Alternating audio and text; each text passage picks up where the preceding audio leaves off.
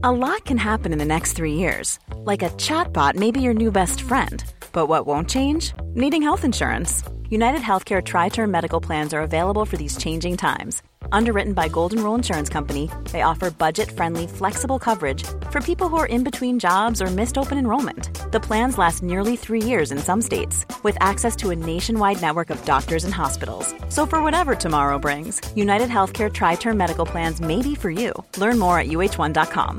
Many of us have those stubborn pounds that seem impossible to lose, no matter how good we eat or how hard we work out. My solution is PlushCare. PlushCare is a leading telehealth provider with doctors who are there for you day and night to partner with you in your weight loss journey. They can prescribe FDA-approved weight loss medications like Wegovy and Zepbound for those who qualify. Plus, they accept most insurance plans. To get started, visit plushcare.com/weightloss. That's plushcare.com/weightloss.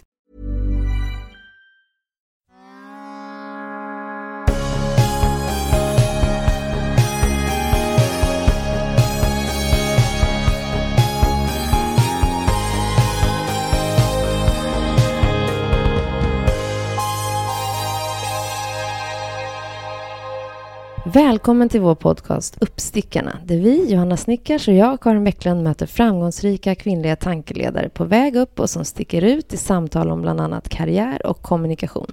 Vi träffar framgångsrika kvinnor som genom kommunikation också gör skillnad. Vi vill lyfta dem för att inspirera fler och visa på goda kommunikativa förebilder. Och vi vill såklart veta hur de har tagit sig dit de är idag och vad de egentligen gör om dagarna. Så vilka är vi? Jag är Johanna Snickars, jobbar som kommunikationschef på Microsoft sedan 3,5 år, inne på slutspurten där nu. Jag har jobbat med kommunikation och PR i 11 år, utbildar mig till äventyrare och coach. Älskar snö, så nu här i november ser jag verkligen fram emot skidsäsong med både längden och tvären och långfärdsskridskor. Karin Bäcklund heter jag och är kommunikationsstrateg och PR-konsult på egna företaget Not Just Cake, som hjälper företag, organisationer och personer med sin digitala kommunikation att synas mer. Och jag gillar inte snö alls. Möjligtvis i fjällen, men inte i stan. Tråkmans. Uppstickarna produceras i samarbete med Dagens Media. Och dagens gäst är kriskommunikationens gudmoder, Jeanette Fors-André, som idag är rådgivare inom kriskommunikation, medieträning och medierådgivning i egna bolaget.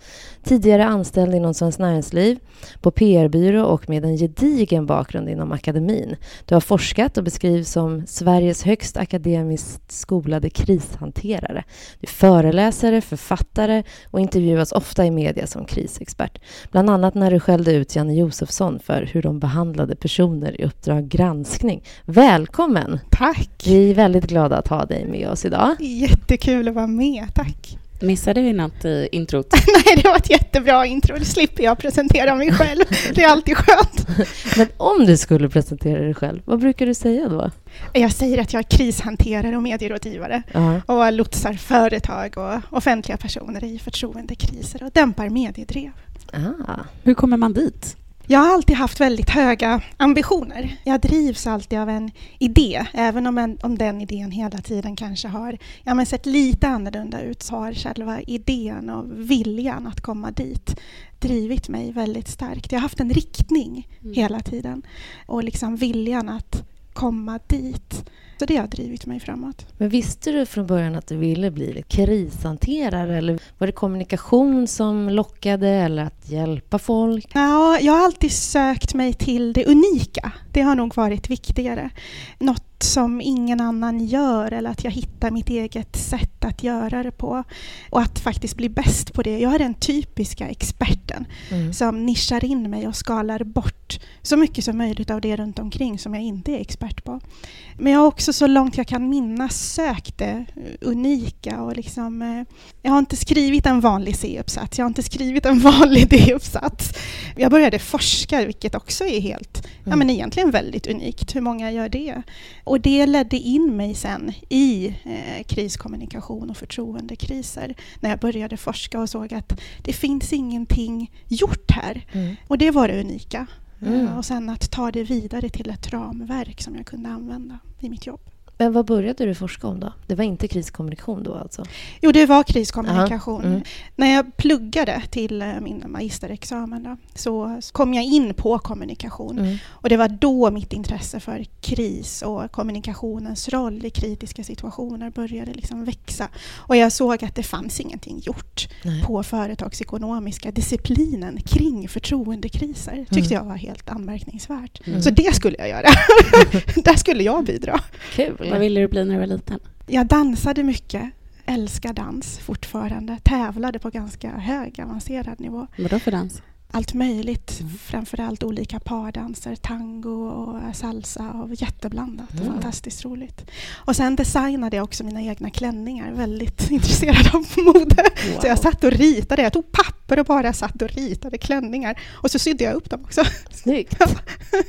Så jag skulle nog bli designer eller dansare. Men du syr inte dina egna kläder idag? Det gör jag faktiskt ibland. Yes. Ja. Jag kan göra om en gammal tråkig klänning eller köpa någonting som ser så här, men har potential. Och då gör jag om det. Ja, wow. Det var ju verkligen imponerande. Har du någon livsfilosofi eller ett motto som du lever efter? Nej, inte som är formulerat på det sättet. Men däremot så drivs jag av värderingar och viljor och övertygelser. Men jag har inget formulerat motto, kan jag säga. Största lärdomen då?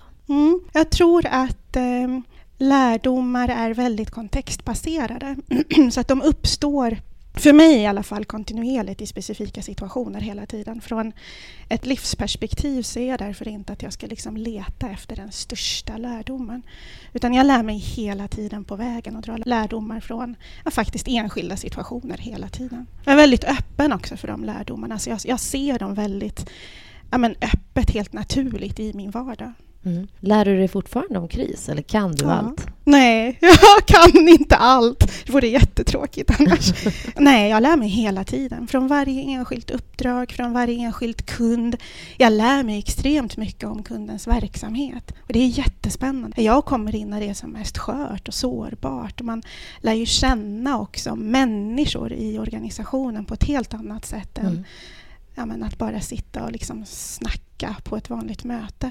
Så att jag lär mig mycket om dem, om verksamheten, men också om hur jag är som person i kritiska situationer. I relation till en kund till exempel. Vilket är ditt största fuck-up? Det största fuck-up måste vara när jag för många år sedan, när det faktiskt hände. Jag såg det som ett misslyckande då, även om det inte är det nu. Och jag ser det inte som ett misslyckande nu, snarare en styrka och en enorm tillgång. Men av olika skäl så gick jag inte i mål med min disputation. Jag forskade ju på förtroendekriser i 7 år, vilket är väldigt mycket. Under min doktorandtid och skrev på en doktorsavhandling. Men jag sa upp mig samma år som min egen disputation. Några månader innan faktiskt bara. Och det är klart att då såg jag det som ett väldigt stort misslyckande. Att jag inte gick i hamn med det här kvittot som man ändå ska få när man har forskat. Den här titeln, doktorstiteln. Men vi hade helt olika bild av vad min avhandling skulle se ut och hur den skulle läggas fram. Eftersom jag ville göra det här unika då, återigen, så gjorde jag ju en tvärvetenskaplig historia. Jag lånade in teorier från kommunikationsvetenskapen och det var ett synsätt som inte fanns inom den klassiska, traditionella företagsekonomiska disciplinen. Man lånade inte in på det sättet utan var väldigt ortodox i sin syn på forskning. Så att det gick inte ihop helt enkelt och sista året blev det väldigt ohållbart att köra vidare. Men idag ser jag det som en styrka. Jag vände det sen till någonting positivt. Istället för att skriva en avhandling som blir läst av kanske 10, max 15 personer. Så började jag skriva på en bok. Har redan skrivit 3 böcker som blir lästa av helt rätt målgrupp. Använder du det materialet då som skulle varit med i lärdomarna och erfarenheterna från materialet, men inte materialet i sig eftersom det inte är publicerat som avhandling. Men jag har ju suttit alltså i 7 år och intervjuat vd:ar, industribolag, IT-företag, internationella stora företag. Så att de lärdomarna tog jag ju med mig. Det är ju det som också skapade ramverket och den framework och de verktyg jag använder idag i min rådgivning. Så att det tog jag med mig, absolut. Vad är din största framgång då? Min största framgång uppstår faktiskt varje dag i varje genomfört uppdrag. Precis som lärdomarna så ser jag inte de här jättestora sakerna som jag gör som de största framgångarna eller lärdomarna, utan det uppstår i varje enskild situation där jag kan se ett direkt resultat, en direkt nytta med det jag gör, att jag har gjort något meningsfullt, där jag skyddat ett företags rykte här och nu, förtroende, en vd:s rykte eller anseende, skyddat någons värderingar, skapat lite handlingskraft. Ja, men det är framgång för mig. Det kan jag leva på väldigt länge. En enorm stimulans. Firar du varje framgång? Jag stannar upp. Så det är inte fira, men jag stannar upp för att fundera, summera, tänka, ta med mig någonting. Jag utvärderar varje situation. Dels är det förstås en del av arbetet med kunden, men jag gör det också för min egen skull faktiskt. Men är det alltid försvarsbart, undrar jag? Lite som en advokat tar sig an vissa typer av klienter då. Där kan jag i vissa PR-uppdrag ha känt att jag kanske inte 110% står bakom värderingarna eller det som jag då är anställd för att skydda i det här fallet. Hur ser du på de uppdragen? Jag ser min roll lite som en advokat som försvarar sin klient. Så att jag har inga problem med det. Tvärtom så har jag faktiskt de värderingarna själv. Att alla har rätt till en försvarare eller krishanterare i det här fallet. Så att jag dömer ingen. Tror inte att jag hade varit den rådgivaren som jag är om jag hade dömt allt jag ser och hör och är med om. Det funkar inte. Så att jag dömer faktiskt inte privat heller som person och inte heller i min yrkesroll. Har du några viktiga lärdomar eller erfarenheter som du skulle vilja dela med dig av till ditt 18-åriga du? Jag gör samma sak igen, skulle jag säga. Det finns så många kloka saker man kan säga till en 18-åring. Men den 18-åringen skulle nog inte lyssna. Och egentligen så är det bra att hon inte lyssnar. Hade jag lyssnat på alla runt omkring mig när jag var 18 så är det inte säkert att jag hade gjort det jag gör idag. Så att jag är nog glad att jag inte lyssnade på alla runt omkring. Folk tycker och tänker så himla mycket. Jag tycker att man ska göra det man vill och tror på. Hur jobbar du med mål då? Du verkar ju ändå ha haft ganska högt uppsatta mål med din karriär. Jag är extremt målmedveten. Har alltid varit det. Men jag jobbar inte med långsiktiga mål. Det är för mig någonting helt annat. Men jag går in 200% i allt jag gör. Jag sätter väldigt höga ambitioner i allt jag tar mig an. Annars tar jag mig inte an det. I varje enskild situation och i varje enskilt uppdrag så är jag så himla närvarande och fokuserad och stänger av allt annat. Och det är nog det som är målet då för mig i varje enskild situation, att ge allt. Och sen är jag också väldigt målmedveten i varje enskilt uppdrag. Jag sätter mål. Och målet kan förstås vara i mitt jobb att här ska vi skydda det här ryktet. Här ska vi skydda den här värderingen. Här ska vi minimera skadan på förtroendet. Och det är också mätbart. Det är inte bara flum utan det är mätbart. Förtroende är ju mätbart. Jag kan också fråga kunden ofta. Vad är det vi skyddar här?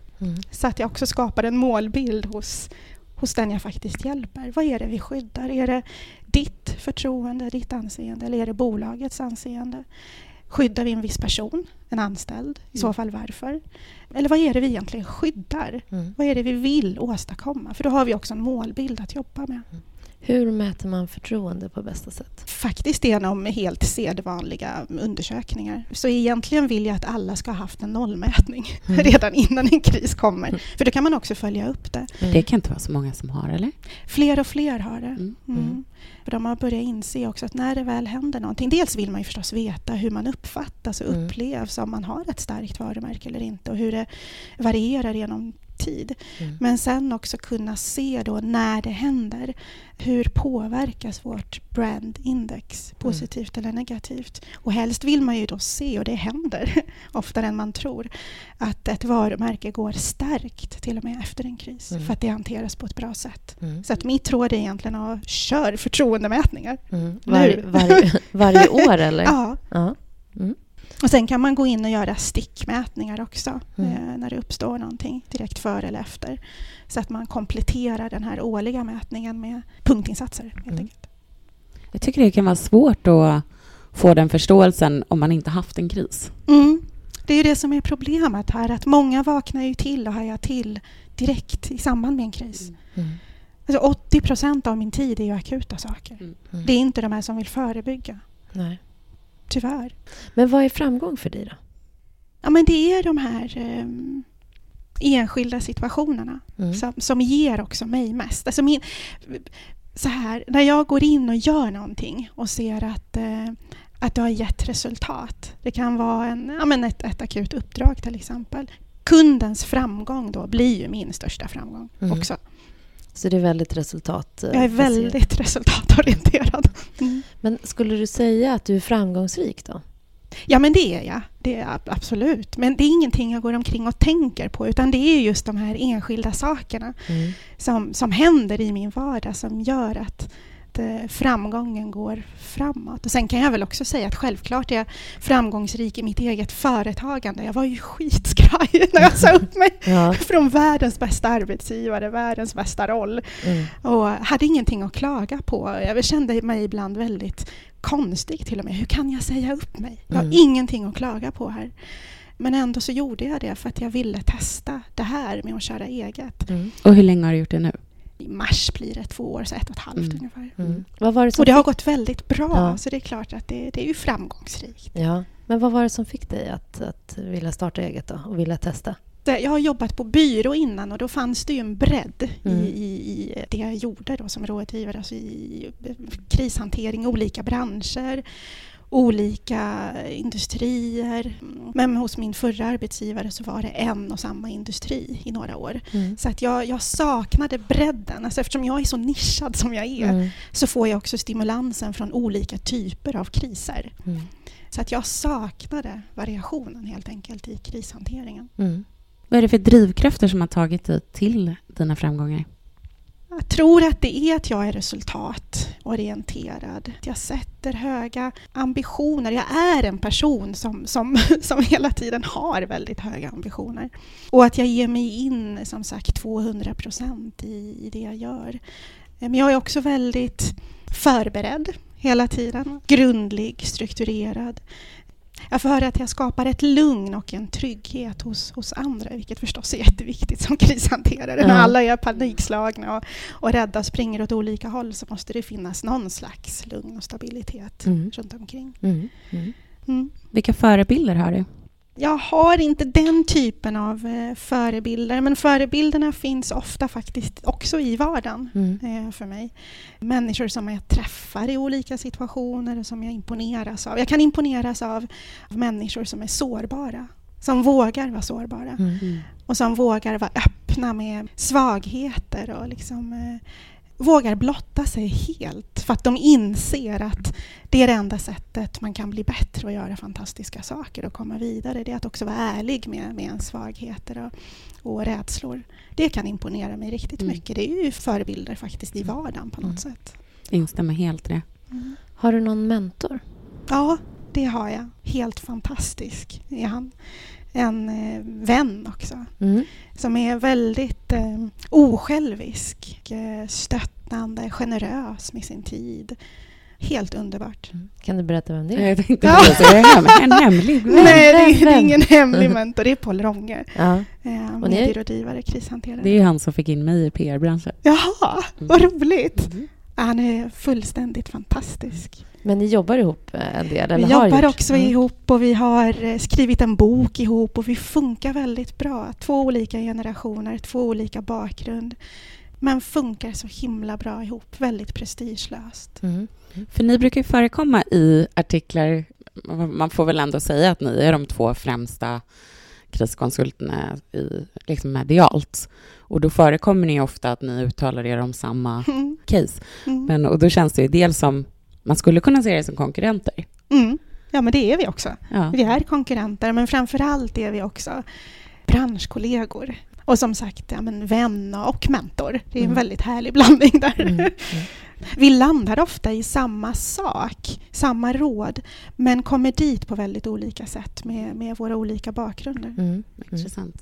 Paul, jag skrev ju min uppsats om medieträning. Ja. Och Paul var en av dem också som jag intervjuade för den. Så jag instämmer helt i din hyllning här. Men vad hände då? Gav han dig ett jobb? Eller? Ja. På? Då hette det ju Rånge Kommunikation och det var ju med hans söner då, Stefan och Mattias. Som sen gick vidare och startade Deportivo. Så det var verkligen det som gav mig en skjuts in i PR-branschen. Häftigt, det visste jag inte. Kul. Så du är också bra på kriskommunikation? Ja, alltså det var ju helt fantastiskt att mitt första halvår i PR-branschen satt man i hardcore medieträningar med alltså näringslivets topp. Jag har ju så många lärdomar från den tiden också som har varit jättevärdefulla. Alltså jag hann ju inte vara där så länge för sen gick jag över till en av deras kunder och jobbade in-house. Så jag kanske hann vara där i 7-8 månader och sen jobbade jag istället då hos en av deras kunder in-house med dem som byrå. Okej. Vad roligt. Jag hade ingen aning. Vad kul. Ja, men kriskommunikation är ju väldigt roligt. Ja, det är ju det. Det är fantastiskt. Jag tror på något vis måste alla mina jobb sen dess har ju också innehållit mycket moment av det. Och på något vis så är det ju då allting ställs på sin spets. Ja, precis. Alltså vet jag vad jag håller på med? Kan mina kommunikativa skills ta oss ur den här krisen? Och som du säger, kanske till och med stärkta ur den. Ja, men precis. Och det är tur att någon gillar krishantering, för annars hade någon måste ju göra det. Tyvärr så är det ju allt för många som... Men den här reptilhjärnan tar ju faktiskt över när man själv hamnar i kris. Antingen som person eller som organisation. Då måste det ju finnas ett par, 3 stycken som har det i sig, som har det här lugnet och jobbar strukturerat och tycker faktiskt att det är kul. Jag går verkligen igång på kris. Men det är lite fult att säga också om man är konsult att älska kris. För det betyder ju också att någon du tjänar pengar på någon annans olycka. Jag önskar att det inte var så mycket tabu. Och just det här med kriser. Och jag tror att det har att göra med att också misstag och felaktigheter inte... Alltså att vi inte är så förlåtande heller som personer. Inte ens i liksom privata sammanhang så är vi så himla förlåtande av oss. Och då förlåter vi heller inte organisationernas misstag eller felaktigheter. Istället för att se varje misstag som också en lärdom att ta sig vidare. Men man brukar ju säga så här, never waste a good crisis. Och du pratade om att man går stärkt ur en kris. Har du några bra tips på hur man kan använda en kris till att stärka sitt förtroende? Ja, jag brukar säga att har man inte med sig konkreta förbättringsåtgärder direkt efter en kris så har man inte gjort sin läxa. För det är inte trovärdigt att gå igenom en kris eller en kritisk situation utan att ta med sig en lärdom. Då har man faktiskt inte gjort det där på ett bra sätt. Då har man heller inte utvärderat krisen och situationen och vad det har lett till på ett fullständigt bra sätt. Så att utan 3, 4, 5 lärdomar och konkreta förbättringsåtgärder i organisationen så skulle jag säga fortsätt jobba, gör hemläxan. Så det är viktigt att stanna upp direkt efter en kris. För det är då man kan göra de här fantastiska sakerna. Det är precis då man kan röra om i organisationen och kan motivera varför man vill förändra. Om man har strålkastarljuset på sig. Precis. Dessutom. Får du vara med i de processerna också eller är det mest när det brinner? Framförallt när det brinner, men sen är jag oftast med och sätter en plan framåt. Det blir ju en del av åtgärdsplanen som också ingår i krishanteringen. Att ha de här konkreta förbättringsåtgärderna. Och sen är jag kanske inte med då långsiktigt när de förbättringarna implementeras. Men jag är med och skapar åtgärdsplanen. Har du någon gång fått ett karriärtips som har hjälpt dig? Eller kan du ge något? Att vara mig själv. Och det låter ju så himla lätt när någon säger det, men ett tag så tyckte jag att det var svårt. Alltså jag tror att alla i viss mån går in i en slags roll i ett professionellt jag. Men det är ju jättebra att den rollen också ligger så nära en själv som möjligt. Och det har ju kommit med åren faktiskt. I början var det inte så lätt. Nu är det väldigt naturligt. Jag kan till och med tycka att det är befriande och skönt att våga vara sig själv i alla lägen. Och sen lägger man förstås på lite grann i vissa situationer också för att hålla ihop en grupp till exempel. Men det är inte så att jag är en annan person idag än det professionella jag, utan det är ju ärligt och genuint på något sätt. Vad vill du bli bättre på? Ja, släppa kontrollen lite. Hur övar du på det? Nej, men, jag har en utmaning i min vardag. Eller utmaning, det är också det som är kul. Jag reser väldigt mycket. Jag har en necessär och en väska som alltid är packad hemma. För att jag ska kunna sätta mig på ett flyg när som helst och liksom rycka ut. Men det gör också att det som går att planera vill jag ha planerat. För annars funkar ju inte vardagen. Så allt som går att kalenderbokas vill jag ha kalenderbokat. Och det är också för att lämna plats till de här akuta sakerna och liksom spontaniteten. Men det är klart att de runt omkring mig kan väl tycka att jag ska släppa loss lite och slappna av. Så det är väl något jag jobbar med. Men vad är det roligaste med att jobba med kris? There's never been a faster or easier way to start your weight loss journey than with PlushCare. PlushCare accepts most insurance plans and gives you online access to board-certified physicians who can prescribe FDA-approved weight loss medications like Wegovy and Zepbound for those who qualify. Take charge of your health and speak with a board-certified physician about a weight loss plan that's right for you. Get started today at plushcare.com/weightloss. That's plushcare.com/weightloss. plushcare.com/weightloss. Mom deserves the best, and there's no better place to shop for Mother's Day than Whole Foods Market. They're your destination for unbeatable savings, from premium gifts to show-stopping flowers and irresistible desserts. Start by saving 33% with Prime on all body care and candles. Then get a 15-stem bunch of tulips for just $9.99 each with Prime. Round out Mom's menu with festive rosé, irresistible berry chantilly cake, and more special treats. Come celebrate Mother's Day at Whole Foods Market. Even when we're on a budget, we still deserve nice things. Quince is a place to scoop up stunning high-end goods for 50 to 80% less than similar brands. They have buttery soft cashmere sweaters starting at $50, luxurious Italian leather bags, and so much more. Plus, Quince only works with factories that use safe, ethical, and responsible manufacturing. Get the high-end goods you'll love without the high price tag with Quince. Go to quince.com/style for free shipping and 365-day returns. Det finns faktiskt för mig ingenting mer stimulerande som att jobba hårt under press och mobilisera så mycket krafter här och nu för att hjälpa någon ur ett kritiskt läge. Och där man också anförtros konfidentiell information, också i förhoppning om att vi ska ju få hjälp. Vi ska ju liksom slå ihop här våra kloka huvuden och komma framåt och hitta en väg framåt ur det här. Och sen är det ju också så häftigt att komma in i en tid där de är som mest sköra och sårbara. Där allt man gör betyder väldigt mycket för dem. Lyssnar de alltid? Ja, så de som har ringt och bestämt sig för att anlita en krishanterare har ju också bestämt sig för att det behövs ju något. De har ju redan där gjort ett val. Så de lyssnar, och sen är det inte säkert att vi varje gång hamnar på det jag först kanske föreslog, utan det blir ju faktiskt ofta ett samspel där man pratar, jag föreslår, de föreslår, vi går vidare, vi går framåt. Det händer någonting annat imorgon, det smäller till, eskalerar åt ett annat håll. Ja, men då måste vi omvärdera strategierna och planen framåt. Och då börjar vi om eller kompletterar. Vad är de vanligaste kriserna idag? Ser det annorlunda ut idag än för 10 år sedan? Kriserna har blivit mer synliga. De har också blivit mer mediala och på så sätt också mer långvariga. Det är fler drev idag som spär på. Vi konsumenter och kunder och allmänhet ställer också högre krav på transparens, öppenhet, korrekt agerande. Vilket också gör att företagen då måste hantera kriser på ett annat sätt. Mer öppet än tidigare. Som blir mer synliga helt enkelt på helt andra sätt än förut. Spelar sociala medier in där? Ja, absolut. Det ställer krav på snabbheten framförallt. Men också transparensen och öppenheten att snabbt berätta den egna storyn. Jag kan känna också att det har blivit mer personifierat.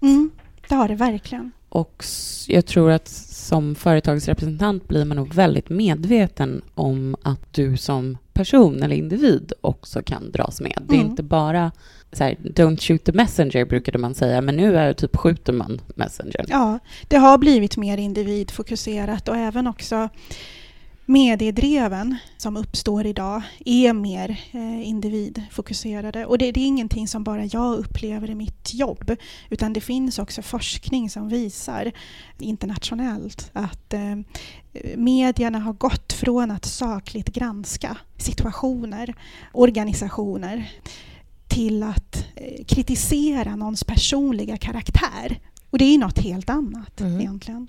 Vad är de bakomliggande faktorerna? Jag tror att det är många olika saker. Jag tror att dels så är det konkurrensen från sociala medier. Den här pressen att de snabba klippen helt enkelt, snabba klicken. Att hela tiden ligga steget före och publicera någonting. Det är också mindre redaktioner, färre journalister som ska göra mer av jobbet. Det är ju det jag kallar också för mediekrisen. Att mediekrisen också faktiskt påverkar mediedreven. Det är två sidor av samma mynt. Det genererar ju också den här jakten efter sensationsjournalistik, och det jag också kallar för förnedringsjournalistik. Även de mest seriösa och granskande medierna har också idag de här inslagen av sensation och förnedringsjournalistik. För på tal om det, ni förlöjligar och förnedrar människor. Ni sätter in dem i en torktumlare och tittar på. Det sa du till Janne Josefsson om Uppdrag granskningsbehandling av intervjupersoner i Almedalen förra året. Ja, det var jättekul tyckte jag. Och tufft. Och i Almedalen i år så satt du en panel med Fredrik Virtanen som också fick väldigt stor uppmärksamhet. Och då pratade du om hur media då felaktigt dömer människor idag. Men du tycker att det är väldigt viktigt att media granskas, har jag förstått, av det här. Varför är det så viktigt? Det är jätteviktigt att media granskas. Av samma skäl som företagen ska tåla granskning och makthavare ska tåla granskning, så ska ju också medierna tåla granskning. Också för att vi inte ska hamna i de här lägena som vi har hamnat i nu, där enskilda individer hängs ut med namn, bild och så vidare. Och helt enkelt lära sig av det som har varit. Medierna och granskande medier har en enormt viktig roll i vårt demokratiska samhälle, och då ska granska makthavare. Men det är någonting att granska, sakligt granska och skildra problem och felaktigheter. Och det är något helt annat att hänga ut och fälla domar faktiskt. Jag ser inte medias roll som åklagare eller domare, utan de ska just skildra och granska och inte fälla domar. Det är någonting helt annat. Och här har du också spets på av sociala medier, ser jag. Ja, verkligen. Det är så lätt att den här elektroniska lynchmobben fäller domar mot enskilda individer. Och det går så fort från att vara hyllad och älskad i sina sociala kanaler till att mosas. Men även om de förtjänar det då? Ja, men det är klart att många kriser är helt självförvållade. På så sätt att dåliga beslut har lett till någonting fel i verksamheten. Att man valt att gå in i en affär som man inte ska gå in i. Att man dessutom ljugit, mörkat och ljugit igen när sanningen hinner ikapp. Att man döljer uppenbara problem och fusk. Och det ska ju granskas och det ska komma fram. Och därför gillar jag också Uppdrag granskning. Jag har ju väldigt dubbla känslor. Hörni. Man ska inte glömma att de gör ju fantastiska saker. Granskningen om Telia, om utskandalen. Wow, det finns många exempel. Men återigen, det är ju en sak att granska och skildra och få upp de här problemen. Men det är någonting helt annat att utkräva ansvar genom förnedringsjournalistik och sensationsjournalistik. Det är någonting helt annat. Det är ett underhållningsvärde. Vad sa Janne efter? Ja, men Janne är klok. Han är väldigt klok. Jag tycker att det är synd att han har lämnat Uppdrag granskning. Ja, men han lyssnar ju. Han har ju varit med så länge så att han sa ju det att det har hänt väldigt mycket. De här värsta metoderna som UG hade för länge sedan har ju försvunnit. De blir ju bättre. De är också öppna för att bli bättre.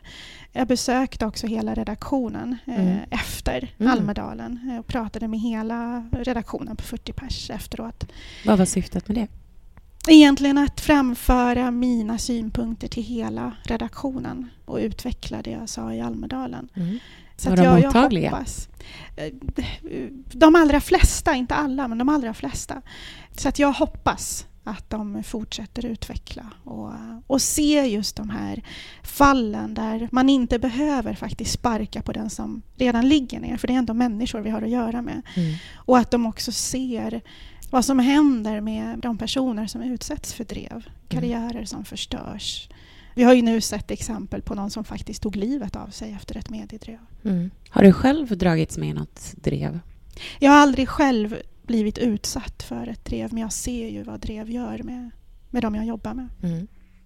Det värsta som kunde hända för några år sedan var ju typ att Janne Josefsson skulle kunna komma och knacka på dörren. Ja. Det var nog mångas rädsla. Nu finns det nog större rädslor. Ja.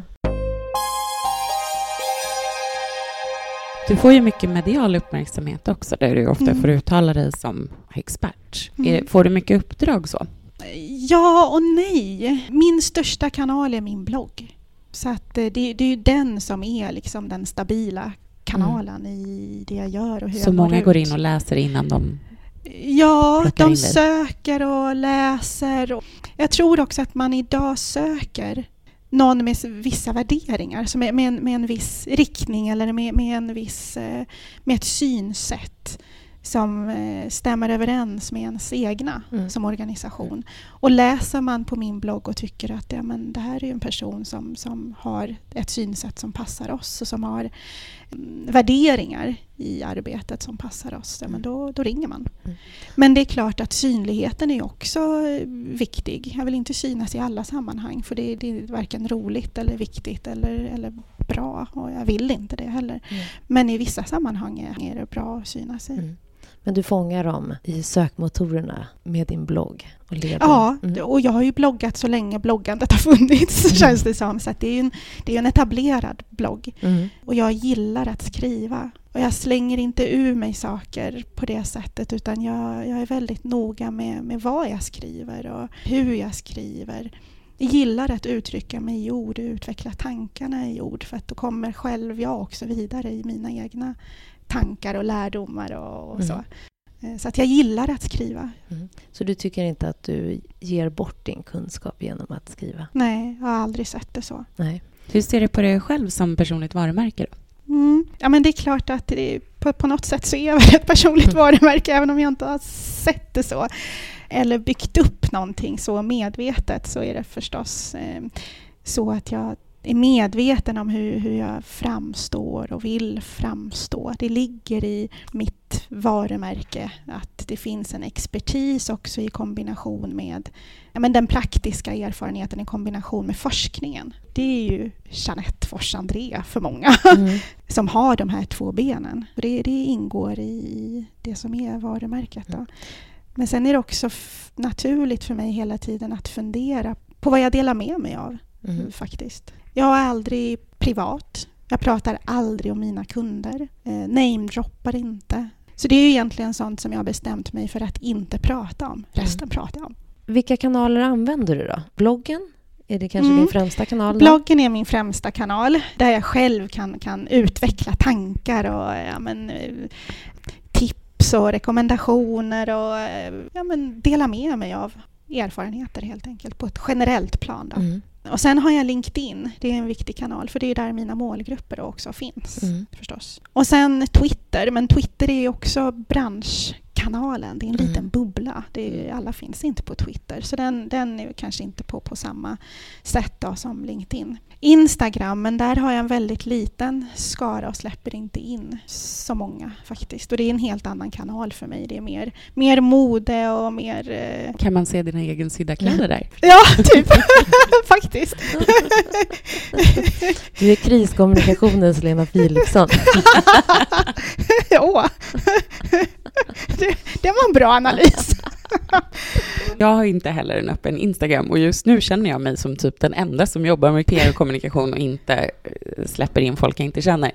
Hur tänker du där? Är det för att du vill ha en privat sfär jämfört med de andra öppna kanalerna? Ja, precis. Jag tycker att det som är så fantastiskt, det brukar jag säga till mina kunder också, att i traditionella medier så är man alltid en gäst i journalistens story.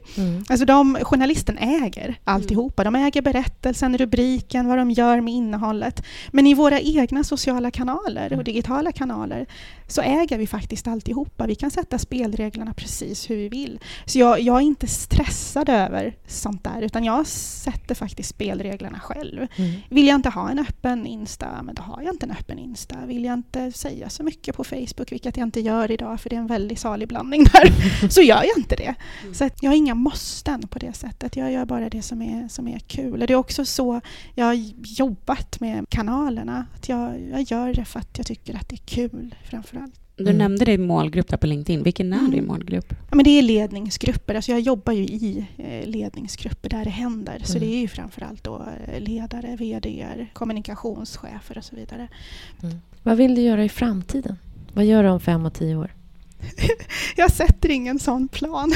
Troligen gör jag hoppas att jag gör det jag gör nu. För att jag tycker att jag har världens roligaste jobb. Så länge jag känner att det är världens roligaste jobb så kommer jag ju fortsätta med det. Men med fler internationella kunder, kanske kunder som tidigare haft som tradition att inte jobba med konsulter. Det har ju blivit vanligare att de också idag inser att även de behöver ett utifrån perspektiv. För att de tidigare inte jobbat med konsulter och släppt in rådgivare i ledningsrummet. De behöver också röras om. Så att den typen av uppdrag. Men också att jag faktiskt väljer bort sånt som jag inte vill göra. Alltså de uppdrag som jag inte vill ha. Också för att släppa mer plats till de jag vill ha. För jag är ju själv. Precis, och nu har jag kommit på en massa frågor. Men vi börjar med utomlands. Jobbar man på samma sätt med kriskommunikation utomlands? Eller finns det andra trender? Det finns lite andra trender. Framförallt också för att dels är vi i Sverige väldigt, som allmänhet ställer vi väldigt höga krav på just transparens och öppenhet. Och vad det nu innebär. Allt som följer med det. Men också så har vi ett medieklimat som är tuffare. Det är ju UK och vi som är extrema på något sätt. Det de också kallar för tabloidpressen är ju enorm. Så att det sätter också press på oss och dem där att jobba på ett annat sätt. Men sen så kollar man på Kanada så är det, så de har liksom inget medieklimat som gör att de behöver jobba med krishantering på ett annat sätt än tidigare. Så det är samma ungefär. Andra delar av Europa är ganska lugnt på det sättet också. Men det är klart att krishanteringen finns ändå i andra länder. Men kanske inte på samma sätt som här då. Jag har ju jobbat i globalt bolag nu ett tag och det känns ju mycket som att svenska medier granskar mer närgånget. Ja. Men så är det och verkligen. att man inte, det går inte att säga ingen kommentar, vilket ändå funkar i ganska många andra länder. Nej, men precis. Jag har jobbat med ett finskt bolag och där säger de, det har jag också sett, alltså där kan man ju bjuda in journalister och ta en öl. Och man kan bjuda in när som helst till en pressträff och det sitter 20 pers i ett rum på pressträffen. Här funkar ju inte det. Alltså vi kan inte bjuda in journalister på det sättet till pressträffar. Vi kan inte bjuda journalist på öl. Vi kan inte sitta och chitchatta på det sättet. Det är en helt annan kultur. Jag har kollegor som säger, men vadå, det är väl bara byta rubrik? Och sen, nej, så enkelt är det inte. Det fungerar inte så i svenska medier. Men du funderar inte på att bygga någon stor byrå då? Utan det kommer vara du. Du gillar att jobba. Det är, jag är den typiska, tror jag faktiskt, expertrollen. Jag vill göra det jag tycker att jag är bäst på och utveckla det och nischa mig till och med ännu mer på det. Jag är inte den som vill skapa det stora bolaget, den stora krisbyrån. För då mister ju jag den expertrollen och plötsligt så sitter jag och gör en massa annat som jag egentligen inte vill göra, som jag inte tycker är kul. Du vill vara operativ? Ja. Johanna, du känns som en så här bygga stort bolags kvinna. Alltså jag gillar ju strategier. Ja. Och sen blir man ofta i såna här roller både och. Att man både är strateg och operativ. Så jag tror jag hade också saknat det. Men jag hade absolut kunnat sätta upp en struktur och kanske inte göra allt operativt själv. Jag har ju en man som är entreprenör. Och vi är så olika. När jag nischar mig och verkligen nördar in mig i det jag gör nu i 14 år, så är han liksom, han vill ju skapa det här stora bolaget. Han är verkligen entreprenör. Och när han har gjort det så går han på nästa. Och så lämnar han och så går han på nästa. Men han vill hela tiden skapa de här stora sakerna. Medan jag nischar mig ännu mer på det jag gör och skalar bort till och med allt annat. Så att, och det är också roligt att förstå hur man faktiskt är som person. Du zoomar in och han zoomar ut. Ja. Men blir han lite frustrerad över ditt sätt då? Nej, han gillar ju det. Ja, okay. Nej, han blir inte frustrerad. Han tycker faktiskt att det är kul. Tänkte att han ville hjälpa dig och bara, kom igen nu kör vi. Nej, däremot så tycker han ju att jag ska skapa den här stora krisbyrån.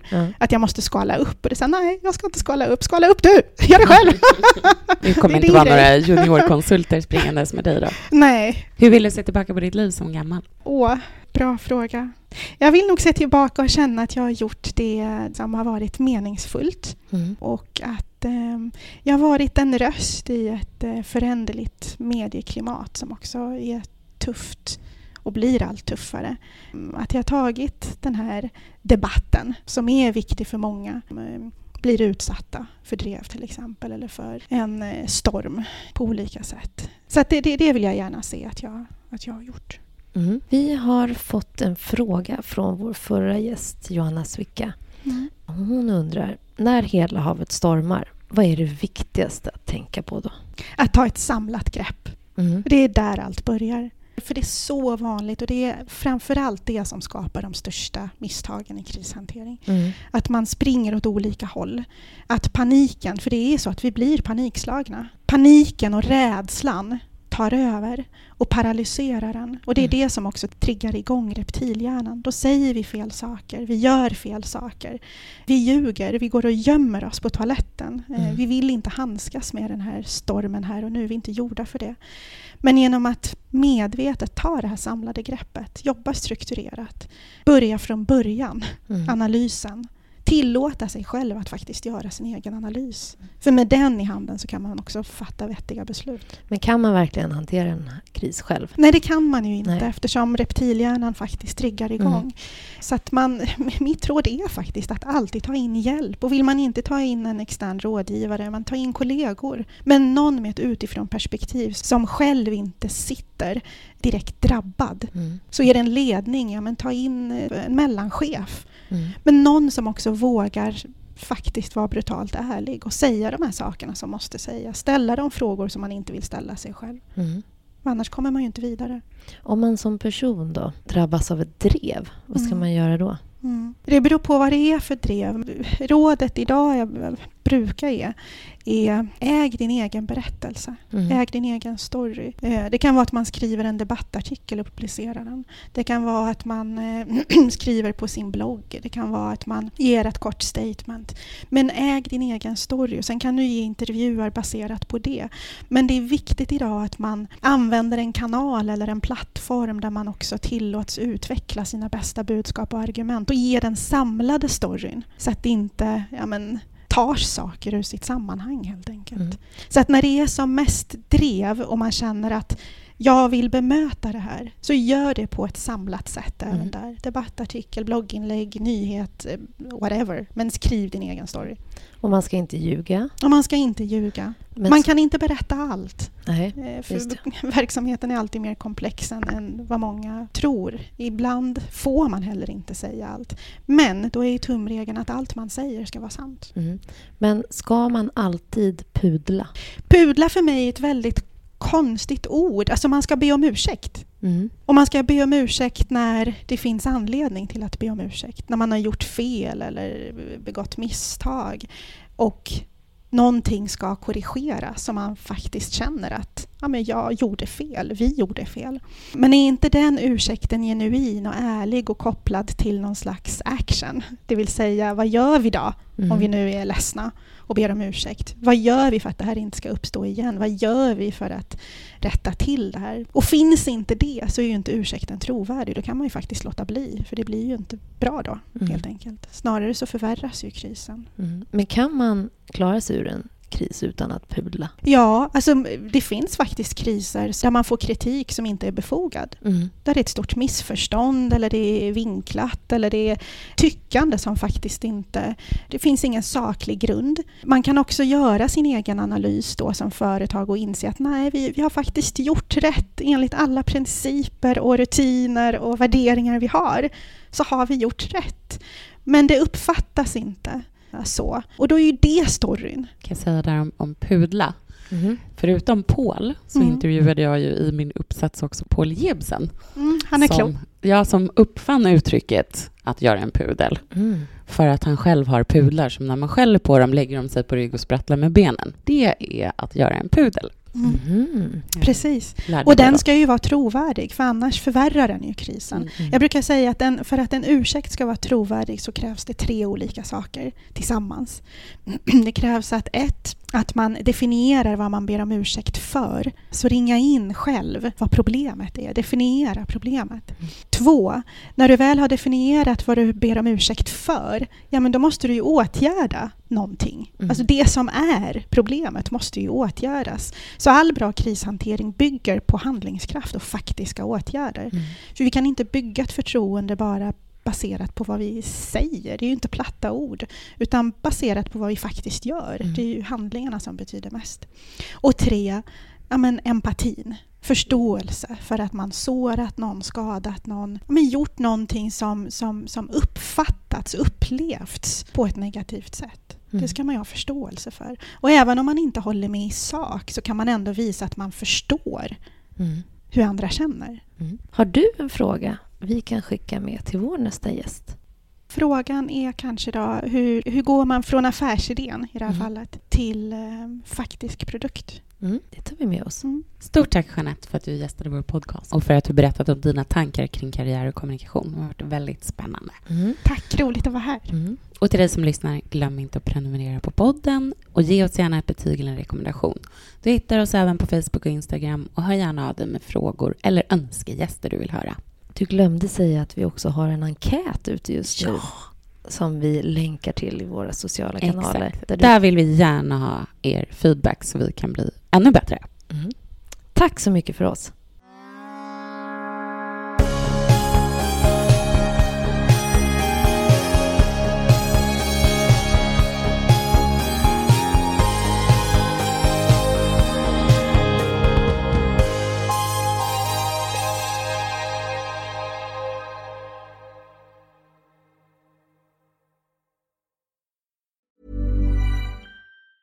Even when we're on a budget, we still deserve nice things.